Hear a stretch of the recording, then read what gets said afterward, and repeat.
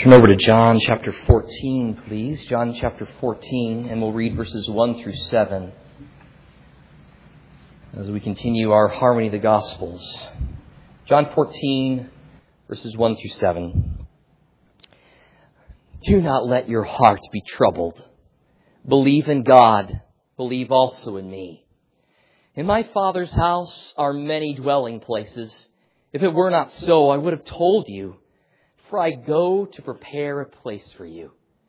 If I go and prepare a place for you, I will come again and receive you to myself, that where I am, there you may be also. And you know the way where I am going. Thomas said to him, Lord, we do not know where you are going. How do we know the way? Jesus said to him, I am the way and the truth and the life. No one comes to the Father but through me. If you had known me, you would have known my Father also. From now on, you know him and have seen him. Let's pray. Heavenly Father, we ask your blessings on this time of studying your word. We ask, Holy Spirit, that you would bring not only light to this text, but light to our eyes, the ability to see. We ask for a change of our hearts as well, that you would make hardened hearts soft and cause them to receive the word implanted, which is able to save the soul. We love you. We pray this in Jesus' name. Amen. You can be seated.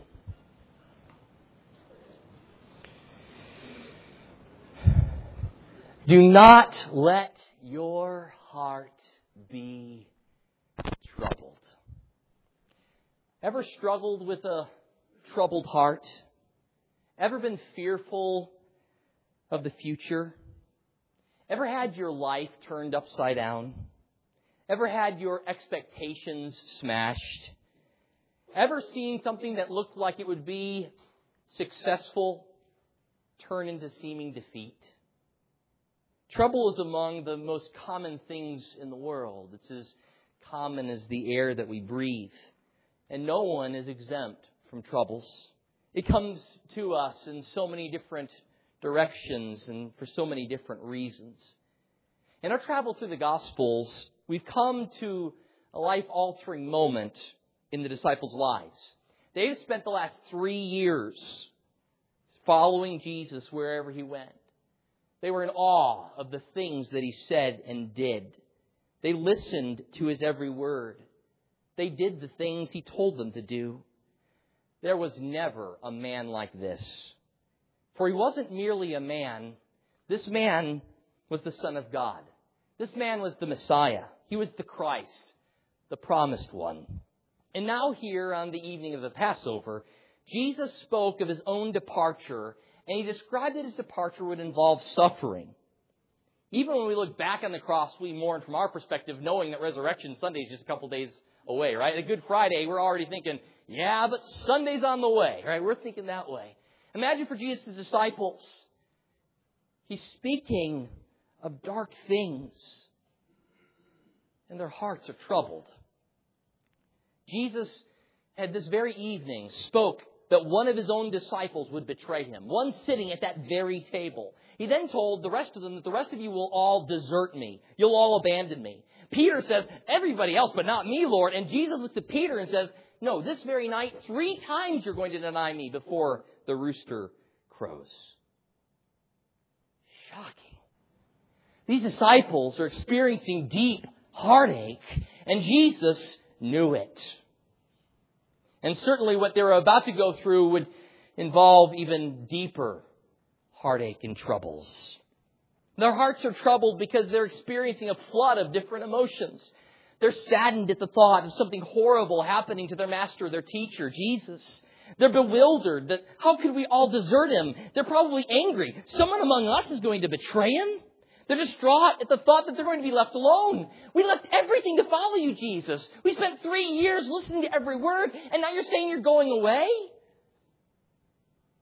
I mean, maybe they're even feeling exasperated because their hopes that were associated with the coming of the Messiah was that he was going to set up his kingdom. He was going to bring all wrongs to right. He's going to judge all wickedness, and He's going to bring God's people home. What are these things that you're saying, Jesus? Jesus' words and His manner are communicating something different. Jesus is saying things are going to get worse before they get better. Something huge was about to happen. Something dark. And would that be the end of the story? Jesus has been preparing His disciples for the events that are about to transpire. He provides teaching and comfort to His men. As I looked at this text, the verse that really comes off the page at us is John 14:6, because most of us have memorized that. Jesus said, I am the way, the truth, and life. No one comes to the Father but through me. And we put that on bumper stickers, and it's one of those verses. And so I felt like, okay, my whole sermon is just going to be about that verse. But reading that verse in context, we get a little bit of a different feel. Yes, that's something that Jesus has to say, but it's flowing out of compassion and care and concern that He has for His disciples. Think about it for just a moment. Jesus knows what's about to happen to Him. This very night He's going to be betrayed. This very night He's going to be arrested. He's going to get a sham of a trial, and He's going to be crucified. And it's not just the horrific elements of crucifixion, which certainly perhaps you've seen movies or heard described before. But it's the fact that He's about to encounter the full wrath of His Heavenly Father upon Himself for the sins of those who would trust in Him. If there's ever a moment when we'd say, here's the moment for Jesus' disciples to rise up and comfort Jesus, this is the moment. But instead, we see that His disciples are the ones in need of comfort. And Jesus knows what's going on in their hearts. And so He consoles their hearts. Do not let your hearts be troubled. But then this is how it has been from the very beginning. Jesus came with a mission that was consumed with healing our hurts, calming our fears, forgiving our sins, granting us life. He offers help for heart trouble here.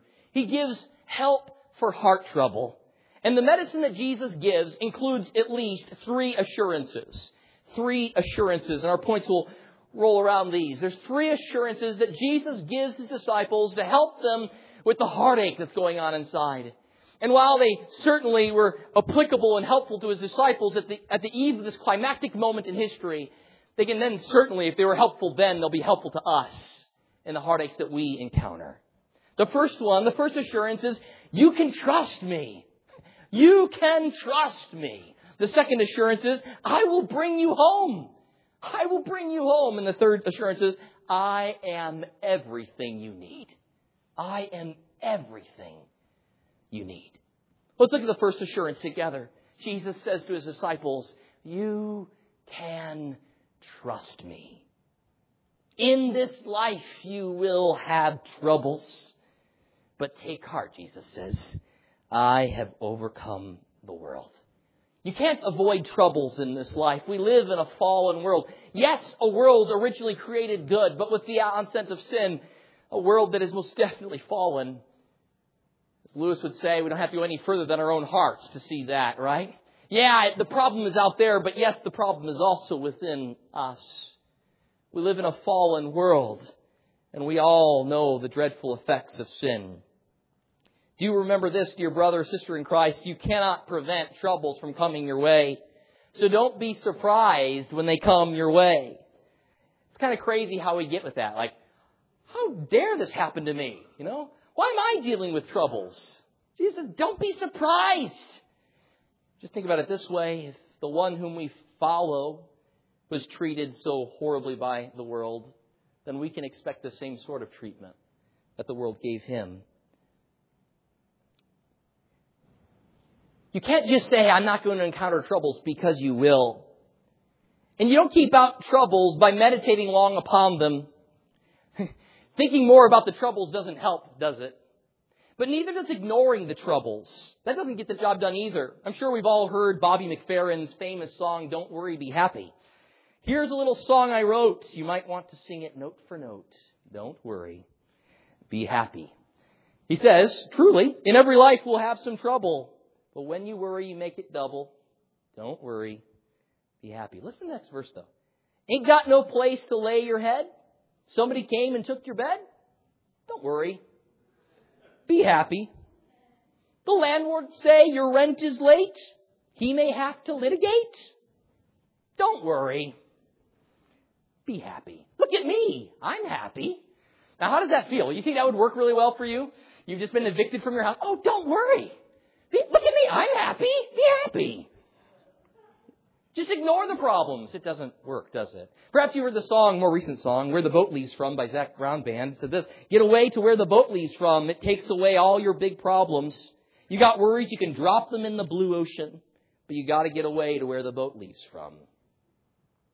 I'll just sail off into the ocean, That will remove all of your big problems. These are all catchy songs, but they propose that we deal with heart troubles by ignoring them or pretending that they don't exist. But these sorts of escapes don't really result in confidence when facing very big problems that won't just go away like that. The only hope we have in such situations like that is to look to someone who is bigger than the problem. To look to someone bigger than the problem. You can't just ignore the problem. You must look to someone beyond the problem. Someone who can deal with the problem. Who can solve problems that we cannot. Instead, our words as Christians should not be don't worry, be happy, but don't worry, trust God. Don't worry, trust God. One of the biggest problems when confronting circumstances that are overwhelming is that we think too much of the circumstances and we think too much about our inability to handle it rather than looking to Him who is bigger than it all. Heart troubles are healed by resolving that we will trust the Lord and look to Him throughout the struggle.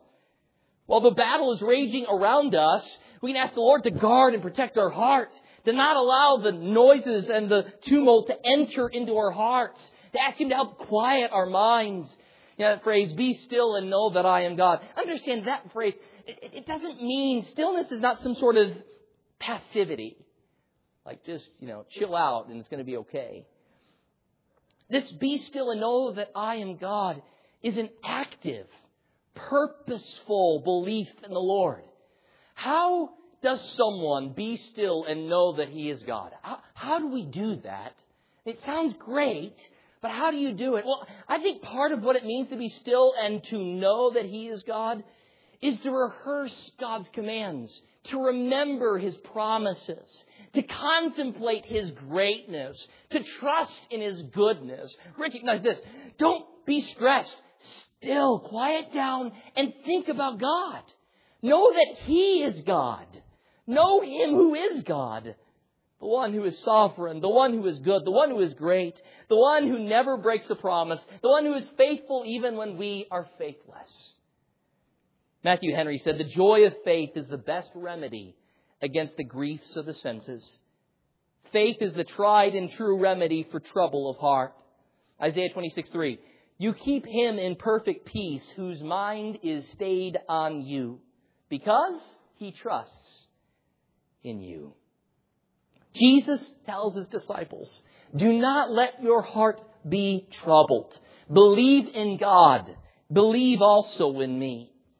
The mood of the Greek verbs there can be translated one of two ways. Either Jesus is saying, you do believe in God, you do believe in me, or as commands, believe in God, believe also in me. Or it could be some combination. You believe in God, now believe also in me. But any one of those phrasings, I think, is very plain. What Jesus is telling His disciples is, you can trust me just like you trust my Father. Just as God the Father has proved Himself time and time again throughout the history of His people. He has done good toward His people. He has walked with them through all their trials. You can trust God. He has a proven track record. Jesus is saying, you can trust me too. I have that same track record. I will never prove myself unfaithful. You can trust me in the coming days. Even as the days get turbulent, even when things might look the darkest, Jesus says, I will never let you down. Look to me. Spurgeon said it this way, faith is the double cure of trouble. For it delivers altogether from the trouble, and at the same time, it helps us to find sweetness in it as long as we have to endure it. You know what Spurgeon is saying? He's two things here. This is one, faith is the double cure because in the first place, it reminds us that the troubles won't last. I mean, eventually, when we die, all troubles will be gone. And we'll go to be with our Lord forever. So we have that hope. But it also informs our present struggle. Knowing where we're headed informs how we deal with the present.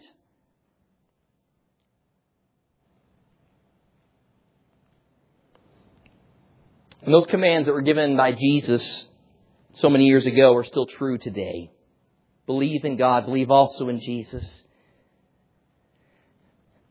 Let me also make a quick point here. It is not just the fact that someone believes that's important. It's not just have faith. It's who you believe in that's important. Believe in God. Believe in me, Jesus says. It's the object of our faith that is so important.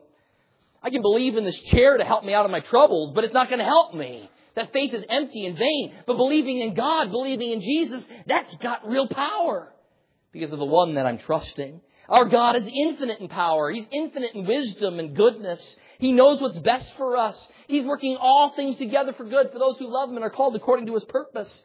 God is our refuge and our strength. He's an everlasting or ever-present help in trouble. If God is for us, who can be against us? We can trust God.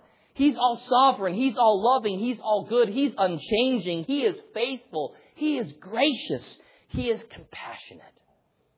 You can trust Him. You can also trust God the Son.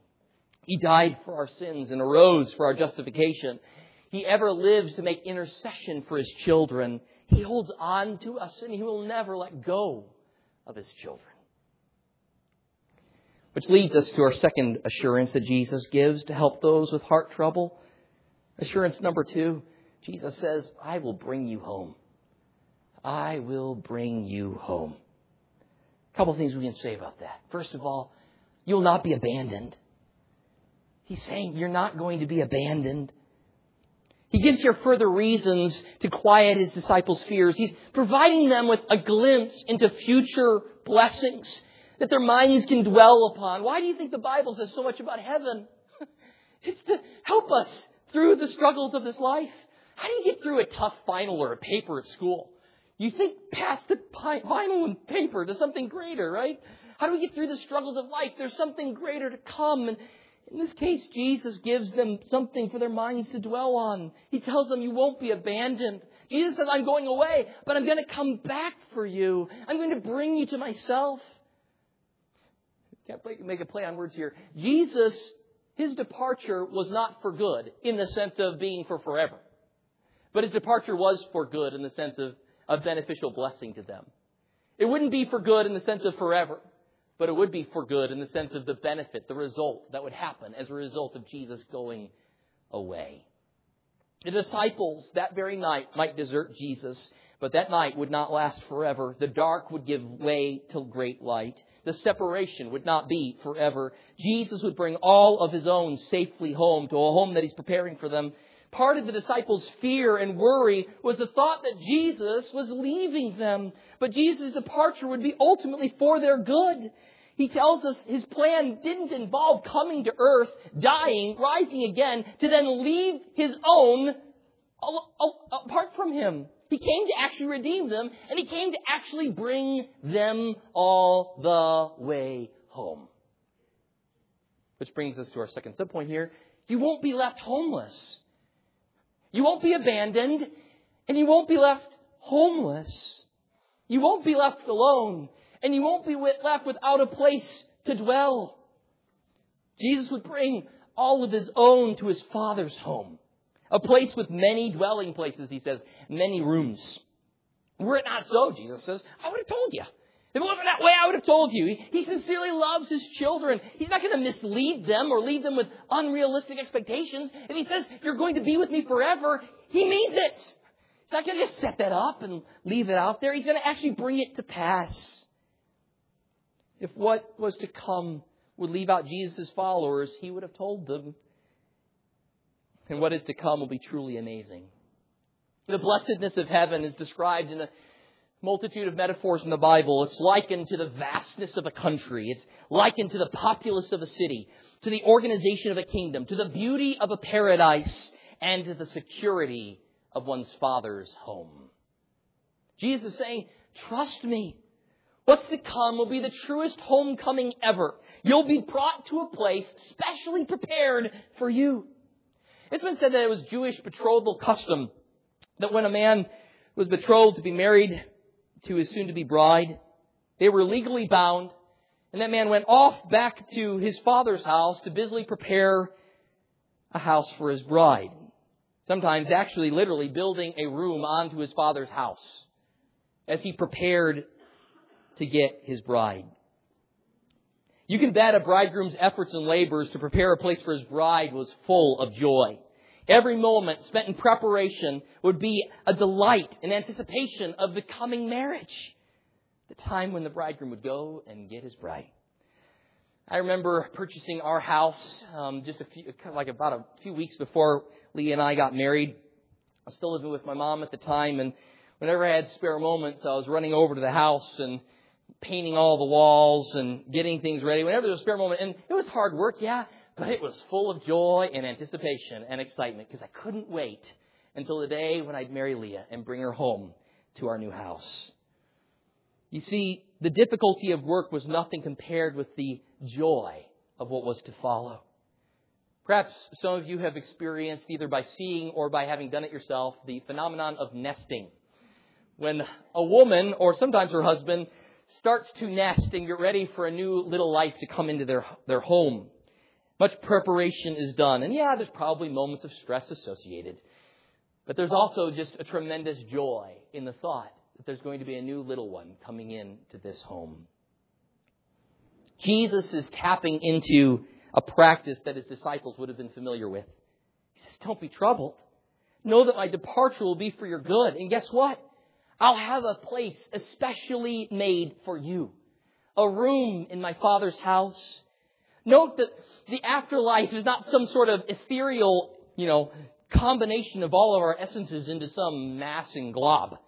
There'll be distinct personhood. We'll be given resurrected bodies and particular dwellings in our Father's house. Remember the Holy of Holies, that place where the high priest would go in only one time a year? For just a few moments, and God forbid he might sin or do something like that while inside of the Holy of Holies. Remember Jesus' death and resurrection and the tearing of the veil from top to bottom, being given access to our Father. And can you imagine that one day we will live in our Father's house? We'll be in our Father's house. God has never placed his people somewhere where he has not first prepared for them. Think about it. Eden. He did not place Adam and Eve on an unprepared piece of dry ground. After having created the world, he made and fashioned a special garden, a special place to place Adam and then to fashion Eve. For them to live and move and exist and to live in relationship with one another and with him and to exercise dominion over the creation. Think about the promised land. Even the way in which God gives the promised land to his people, they don't take it all at once. They take it over a period of time because all the stuff that's in there then is prepared for them to utilize. So the new heavens and new earth will be specially fitted for God's people. You ever seen the show Home Extreme Makeover? It's gone. It's no longer playing. I think it ended in 2012 or something like that. But I remember seeing a couple of episodes. There was tremendous displays of generosity shown towards helping people who were in pretty tough situations, living in impoverished houses and other difficulties. So a group of builders would come in all together and in a couple of days completely redo the entire house, sometimes leveling it to the ground and just starting all over completely. The homes were constructed were not merely sturdy and durable and functional, but they were beautiful.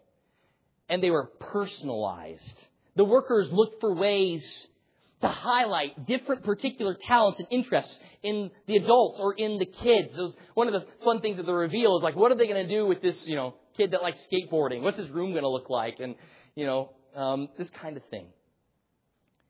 It was fun to watch that because they gave them not only a space to work and explore, but to rest and relax and to have fun.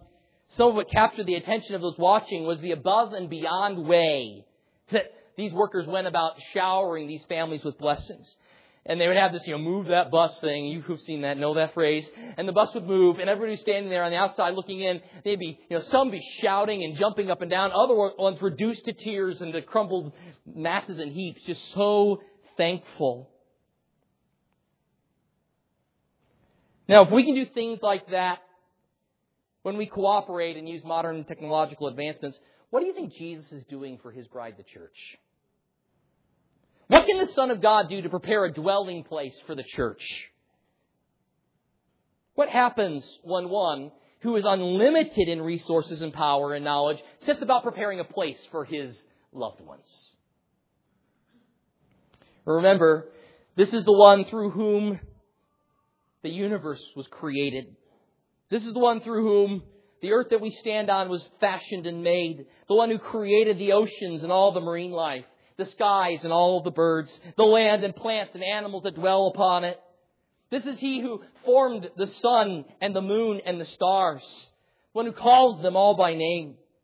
When He promises that He's going to prepare a place for us, please don't read that phrase too quickly. But let's sit there and meditate upon it. He has gone to prepare a place for us. I'm sure our imaginations cannot begin to fathom what's in store for those whom God loves and He sent His Son to die for. Romans 8:32, He who did not spare His own Son, but delivered Him over for us all, how will He not with Him also give us freely all things? You won't be left homeless. And third, you won't be forgotten. You'll not be forgotten. Certainly, if this is what Jesus is engaged in, there is no way that He's forgotten about us. Does a bridegroom forget about his bride while he's preparing a place for them to live? Does a mother forget about her baby while she's nesting and preparing a place for the baby? The separation that's experienced is only temporary, and our homecoming will be forever. You see, while Jesus was here on earth, He had no place to lay His head. So we too, on this earth, are sojourners. We're pilgrims. This is not our home. But in our Father's house, we will be welcomed home to stay.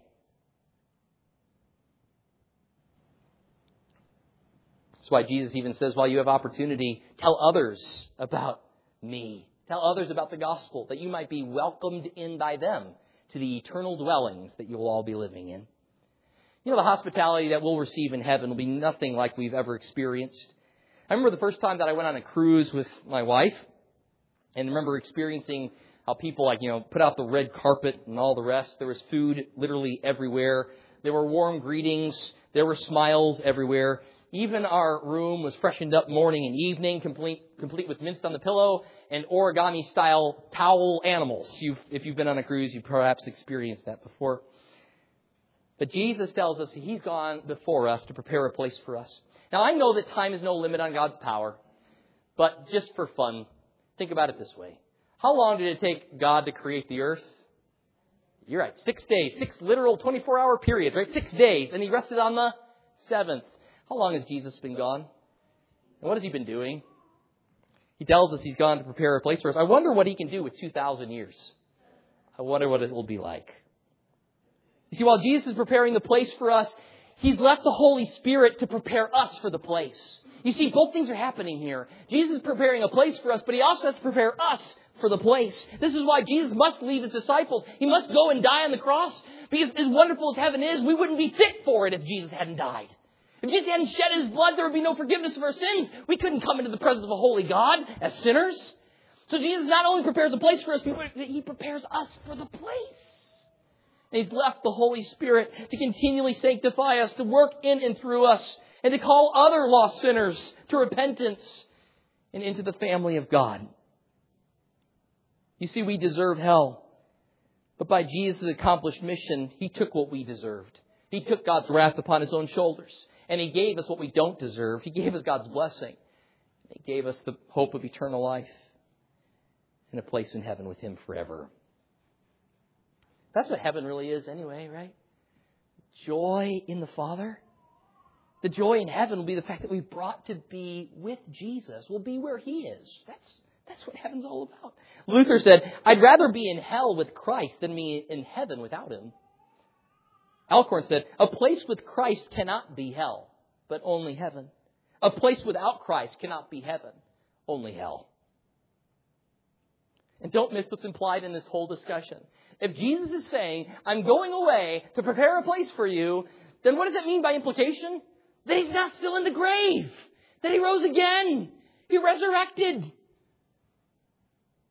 Only reason why Friday is Good Friday is because He rose again on Sunday. Had He not risen again, Friday would not be good news for us. Jesus says, everything's going according to plan. I'm going away. My trip will result in a glorious consummation. I'm going ahead of you to prepare you a forever home. I'm coming back for you. You won't be abandoned. You won't be left homeless. And as J.C. Ryle says, those who enter heaven will find they'll neither be unknown nor unexpected. There will be no unexpected visitors to heaven. All who come to heaven are expected. All of them, there's a place prepared for them. And you won't be unknown. You will be known. That third assurance that Jesus gives us is set up by a little bit of dialogue. Jesus says, and where I'm going, you know the way. He's saying, you have nothing to worry about. You know where I'm headed. And you're ensured a place there with me because you know the means to entrance of that place. You know where I'm going and you know how to get there. This prompts Thomas to say, Lord, we don't know where you're going. How do we know the way? He's saying, in order to know how to get there, I need to know where you're going first. I don't even know where you're going. So how can I know the way? You say that I know the way, but I don't even know where you're going. Yeah, you know the way to get there, but I don't know where we're headed. Where are you going, Jesus? He's asking. We can't follow if we don't know where you're headed. And this is where Jesus then makes his famous reply. This is a verse that is often seen by itself because it's so clear in the exclusive claim of Christianity. I myself, Jesus says, I myself am the way and the truth and the life. By the way, definite articles in the Greek before each of those words. The way, the truth, the life. And then he adds on to that, no one comes to the Father except through me. If you had known me, you also know my Father. From now on you know him and have seen him. You see, everything points to Jesus here. We must go to him for he is the one and only way, truth, and life. Pete said it this way. Every sinner has a threefold need. We have a threefold need. We need to be reconciled to God. We need to be illuminated, our minds open to the truth. And we need to be regenerated. We need to be given new hearts to believe. So we need to be reconciled to God the Father. We need to have our minds opened to the truth. And we need to be regenerated, given a new heart, be born again. And that threefold need is perfectly met with Jesus, our Savior. He is the way to the Father. He is truth incarnate. He is life to those who believe on him. Thomas didn't understand Jesus was speaking here of spiritual eternal destinies. The place is heaven. And ultimately the new heavens and new earth. And the way is Jesus. The place is my Father's home. And the way is me. This is why Jesus can say, you know the way because you know me. Knowing Jesus because he is the way. Here's our assurance number 3. I am everything you need. I am everything you need. Jesus, first of all, is the way amidst a world of dead ends. He's the way amidst a world of dead ends. I'm sure you've heard the old saying, all roads lead to Rome. Heard that one before? All roads lead to Rome.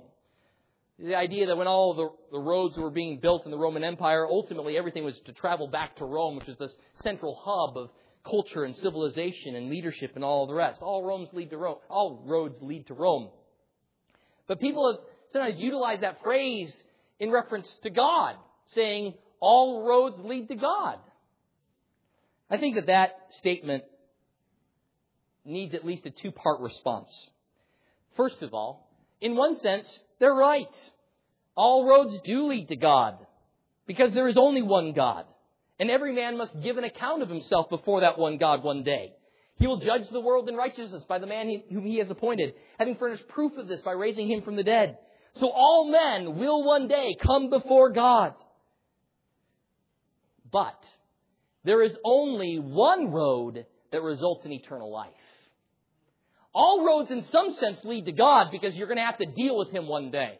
There will be no escaping him, and his judgment will be perfect. But there is one road that leads to eternal life. All the rest result in eternal destruction away from the presence of the Lord and the glory of his power. Only one road will cleanse you of your sin. Only one road will give you right standing before God, clothed in Jesus' perfect righteousness.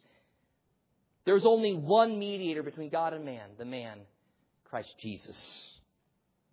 Jesus says, no one comes to the Father but through me. The sinner could not come into God apart from the person of God's Son coming out to the sinner. We couldn't come in apart from Jesus coming out to get us. You see, God is a personal, relational God. And the means to fix our estrangement from Him is through a living fellowship with the person, Jesus Christ, who lives in indissoluble union with God the Father. It's by being united to Christ that we then have union with God the Father. In Jesus, God and man meet. Jesus, the God-man. In Jesus, the God-man, God and man meet.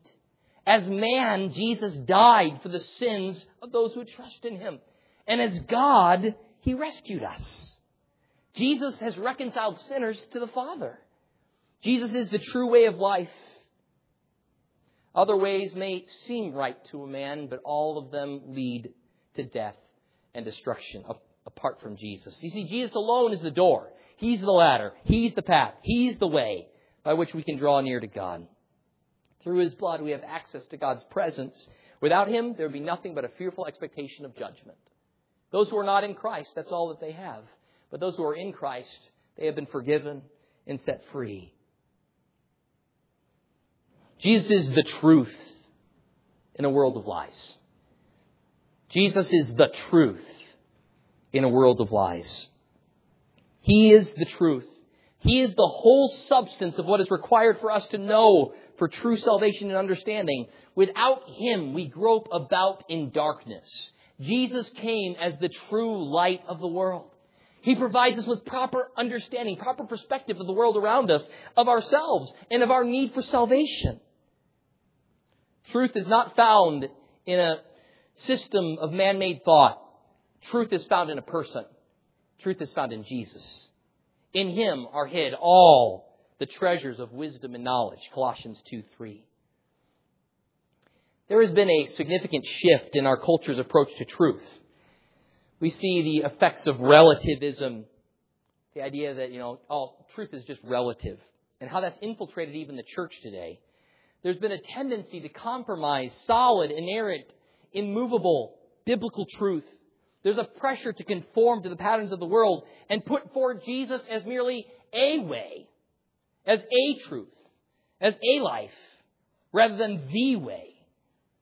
Jesus is presented as one solution to life's problems, one among other alternatives. Well, try out Jesus, and if he doesn't work, try out this person or this thing or that thing. Some may say, in a gradation of help, that Jesus is the best Savior, but still merely one among others. See, all of this world is searching for a Savior. Everyone's searching for an answer to their problems. But the only true answer is Jesus. Some others argue that, Jesus is the only way, but many are saved who never knew Him. So they don't know Him, but they're still saved somehow. Much of this all stems from some strange intolerance that our culture has for exclusive claims. We've commented on this contradiction present in our culture before.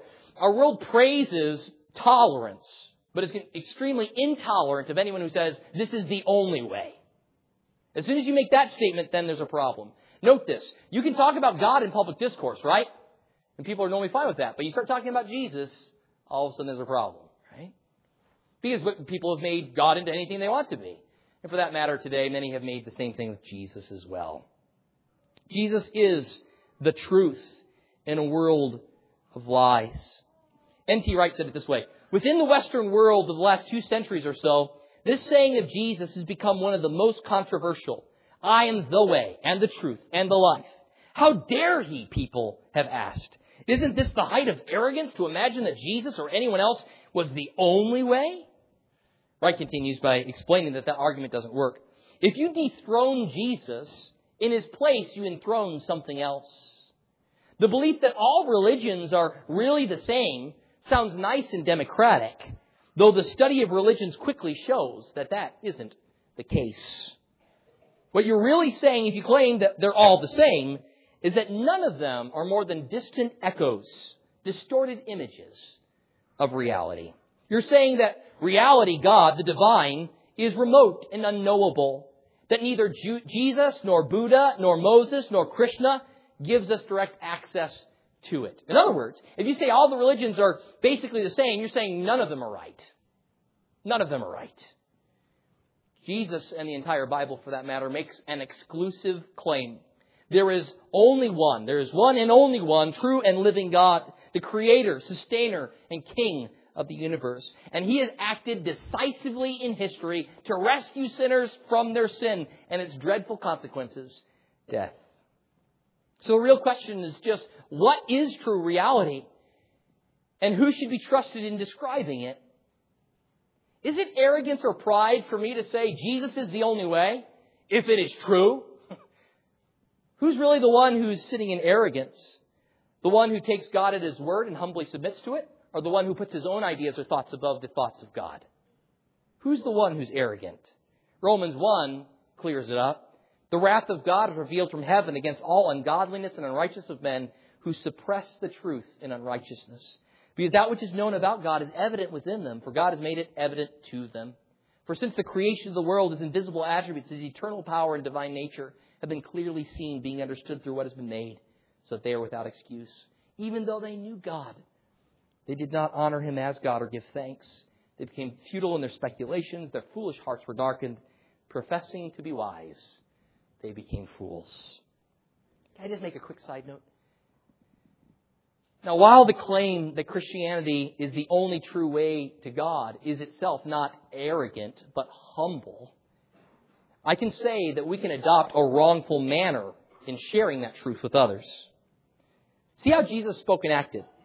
The message He proclaimed in boldness, but He always acted out in love and compassion and humility.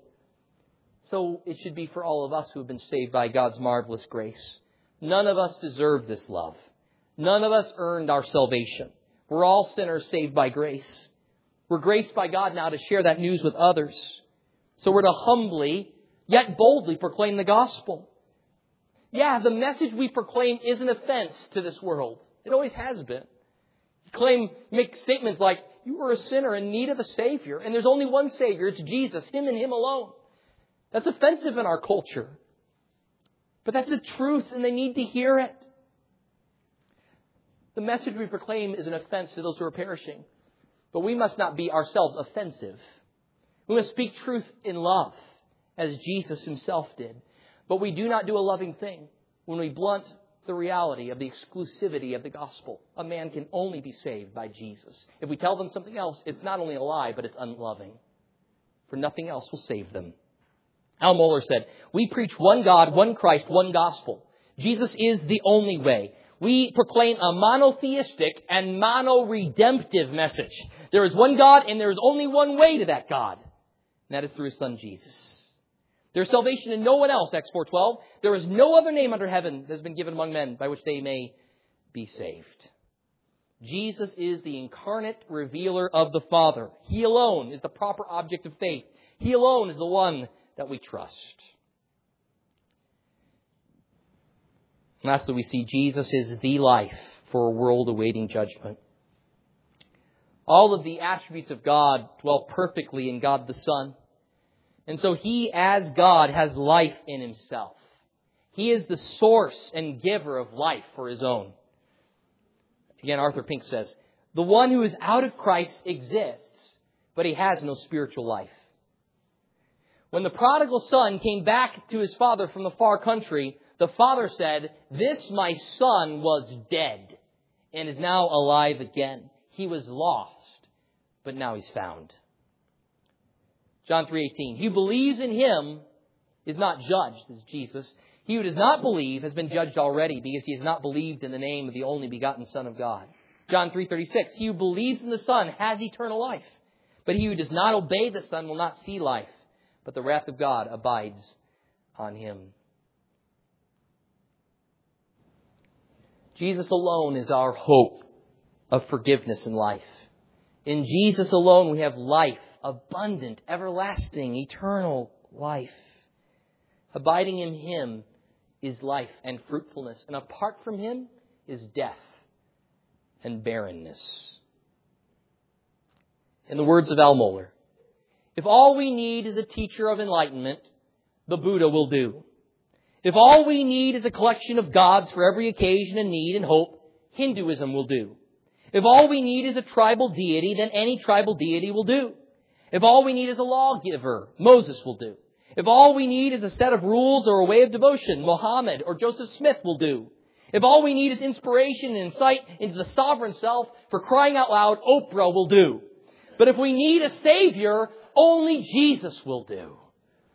There is one God. There is one mediator between God and man, the man, Christ Jesus.